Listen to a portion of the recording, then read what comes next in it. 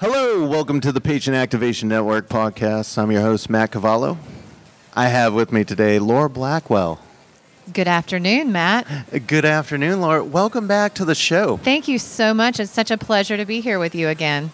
Now, it's been about a year since we last spoke. And yes, it has. I just wanted to check in and see how you're doing. Well, Matt, I'm doing great. Thank you for asking. You know, since we were in Baltimore, I've had many fantastic opportunities that have come about in my life. One of those is the fact that I am now running for school board in my local county in North Carolina of Cabarrus. Wow, so that's a lot to take in. That's a big change. What prompted you to run for the school board? Well, obviously from my last podcast, I think your audience knows that I have quite a passion for making sure that we encourage the voice to be heard of the patient, as I was and am currently a patient. This year actually is my 10-year survivorship as of October 22nd. Wow. And so at this point, I have moved kind of into the passion of being the voice of my children who are currently enrolled in the school system for the school board that I'm running for. And I will be the only mother of children that are currently enrolled in that school system. So it will be a similar kind of capacity of bringing the voice of parents and making sure that we put the patient or the children first, much like I want to be the voice of a patient in the healthcare industry, and making sure that we put the patients first. Now, and for those that are just hearing your message for the first time, just really quickly, because you have one of the best stories. Not only is it a great story in that you are surviving and thriving, but you went from the bedside to the hospital to improve patient care. Could you just give a high level of what that was? I sure will. So in 2008, I was diagnosed with triple-negative breast cancer with a 2-month-old and a 3-year-old at the time. So underwent a double mastectomy and 6 months of chemotherapy. After that was that part of my journey was over, I knew that the way that I needed to serve was to then become employed at Levine Cancer Institute and be an advocate and a voice for the patients. And it was about at that time that Levine was looking to kind of partner with Plaintree, which is a proponent of making sure that the patient voice is heard. And so it all worked out together so well. It fit so nicely with what I knew that my passion was and what my purpose was, that, here we are 7 years later into my employment, and we were designated in December of 2016, and we're continuing on with this Plaintree journey. And it's so fantastic. Not everybody gets to live out their dreams and their passions in life, and I get to do that. And I feel like I'm able to also do that by throwing my hat into the political arena, by being able to be a voice, like I said, for parents and for students, and really having a true and relevant voice that I think is currently missing in some capacity on our school board. We have great people that are on the board, but they unfortunately don't have that true to life current view of what is going on with the kids and with the parents and the issues that they face right now. Well, and I know you, and I know your drive, and the differences that you've made as a patient advocate working in the hospital. I also know that when you go through a significant health event like you did with cancer, that it really makes you appreciate being a parent more and getting more involved in your life. How are you going to take that experience and change the school board in the same way that you've approached healthcare? Well, I think it's all about collaboration. Being the facilitator of our Patient Family Advisory Council, and bringing those voices of the care partners, the caregivers, the patients, the administration, the doctors, the nurses, bringing all of those voices to the table so that you can get every perspective before you make a decision, whether it be to, build another hospital or, change your clinic or, things like that. You've got to get all of the voices so that you make sure that you are making the right decision for what the patients actually want. I think it's the same thing within the schools. I mean, we've got a rapidly growing county. We are already very behind as far as building of schools. But I will give you a perfect example. We are just now building another high school after 10 years. The last high school we built was 10 years ago that is already at or over capacity. We're building a new high school now. However, the high school that they're building is $320 a square foot, where the North Carolina average is about $174 a square foot. The thing about it is, are we utilizing the taxpayer money, the funds that we have, to the best capacity for the children? It's not about what the building looks like on the outside. It's what you're providing on the inside. It's about the culture of education on the inside and what the children are going to be learning and taking away from them when they leave that high school building. So those are the things that I want to make sure that we are bringing to the forefront, putting the children's education first, not whether or not you have a beautiful LED lighted gym floor or a huge stadium or 6 tennis courts. That's not the ultimate goal. The ultimate goal is to make sure that we have provided these children with the best education possible so that when they leave Cabarrus County and go out into the world, they are prepared and ready to be productive members of society. So why now? Why this sudden flame to make a change and make a difference in the school system? Well, it's because I've got, a 14-year-old, almost 14, and a 10-year-old. And so I know that it's coming quickly that my children are not going to be in elementary school, middle school, and high school anymore. They're going to be going out into the world. And I want to make sure that we have done the best job that we can to prepare them, but not just my children, all of the children in our county.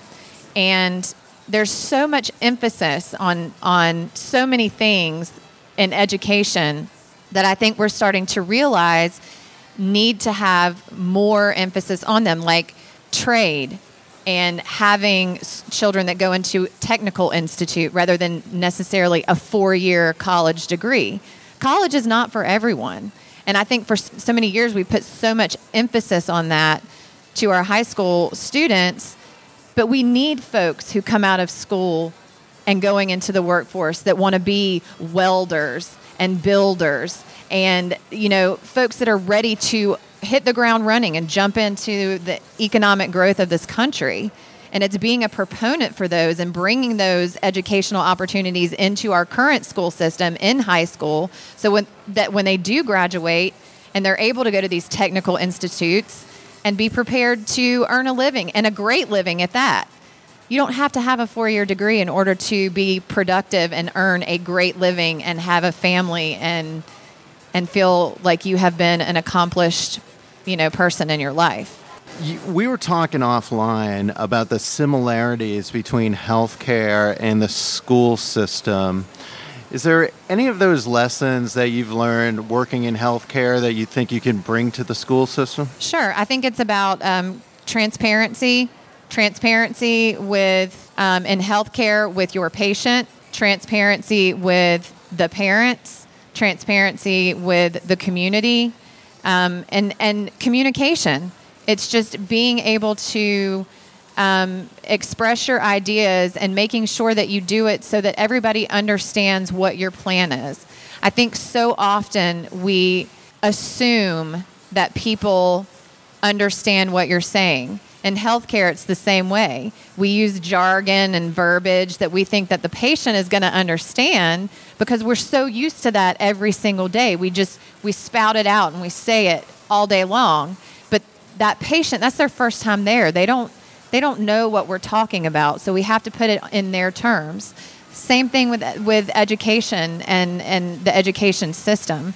We need to make sure that, the school administration and the school board is speaking to parents on their terms, to students on their terms, so that they understand what is expected of them. And so, I hope that I can bring just making sure that we kind of close those gaps with the parents and school administration, and making sure that we're transparent with our base. I even talk to people all the time, voters, who say, I really haven't even thought about school board because I haven't had children in the school system for 20 years.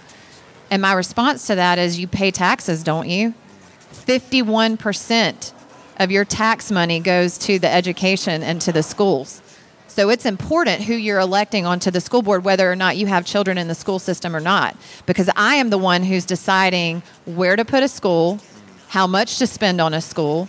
So if I'm spending 54% over the state average on a high school, you probably need to know that. That's important to you because that's your money, and I'm deciding how to spend it. When you're elected in November, what can people expect from you that are in your district? So I think that, again, it goes back to the transparency and communication. Folks can expect me to collaborate with our current local government, being city council, being the county commissioners, being our local sheriff's department. One of the things that I know that our community is very concerned about, as well as communities throughout the country, is safety of the schools, the safety of our children. There's always, this back and forth. What should we do in order to make sure that our schools are safe without making them feel like a prison? And so I've collaborated a lot with our sheriff's department to talk about how we want to do the school safety task force, doing an independent study of each of the schools to determine how many school resource officers they actually need. We're very lucky in Cabarrus County because we do have one school resource officer per school. However, the population of students varies widely. So you've got one high school that has 1,600 children and another high school that has 700 or 800. So one school resource officer may not be enough for a 1,600 student school population. So it's doing an independent study with the sheriff's department, with administration, with parents, with teachers to determine how many SROs we need per location.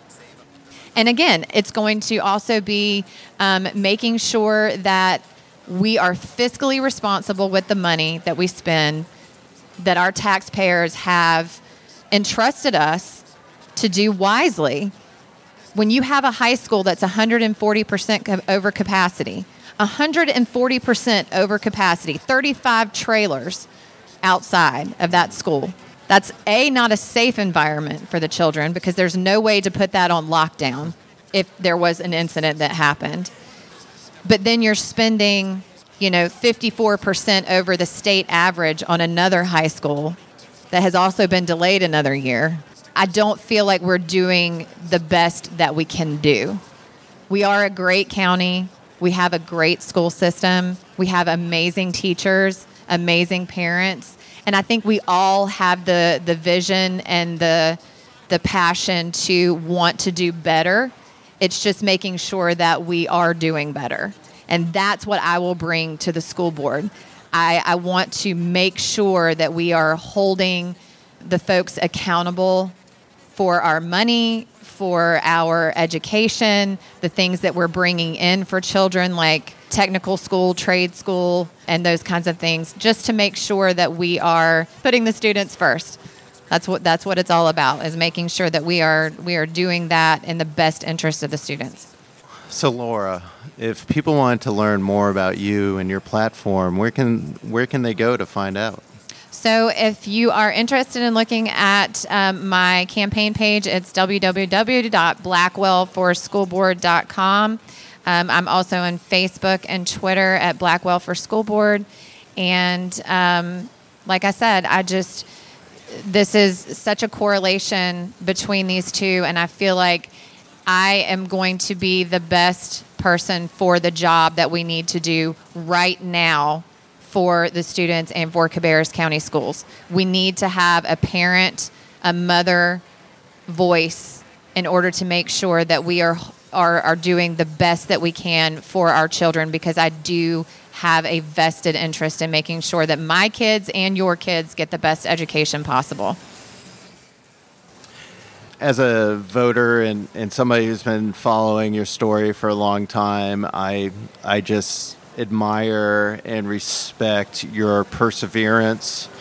You're truly a survivor and an inspiration to us all, and we wish you continued success, and we hope that you get elected to the school board in November. Thank you, Matt. I am so grateful to be able to be a part of this with you. I also have the same admiration for you and your story. So I hope that maybe next year I can come back with even, better news, being currently on the school board for, at that point, a year, and might be able to tell you all of the amazing stuff that we've been able to accomplish. She's Laura Blackwell.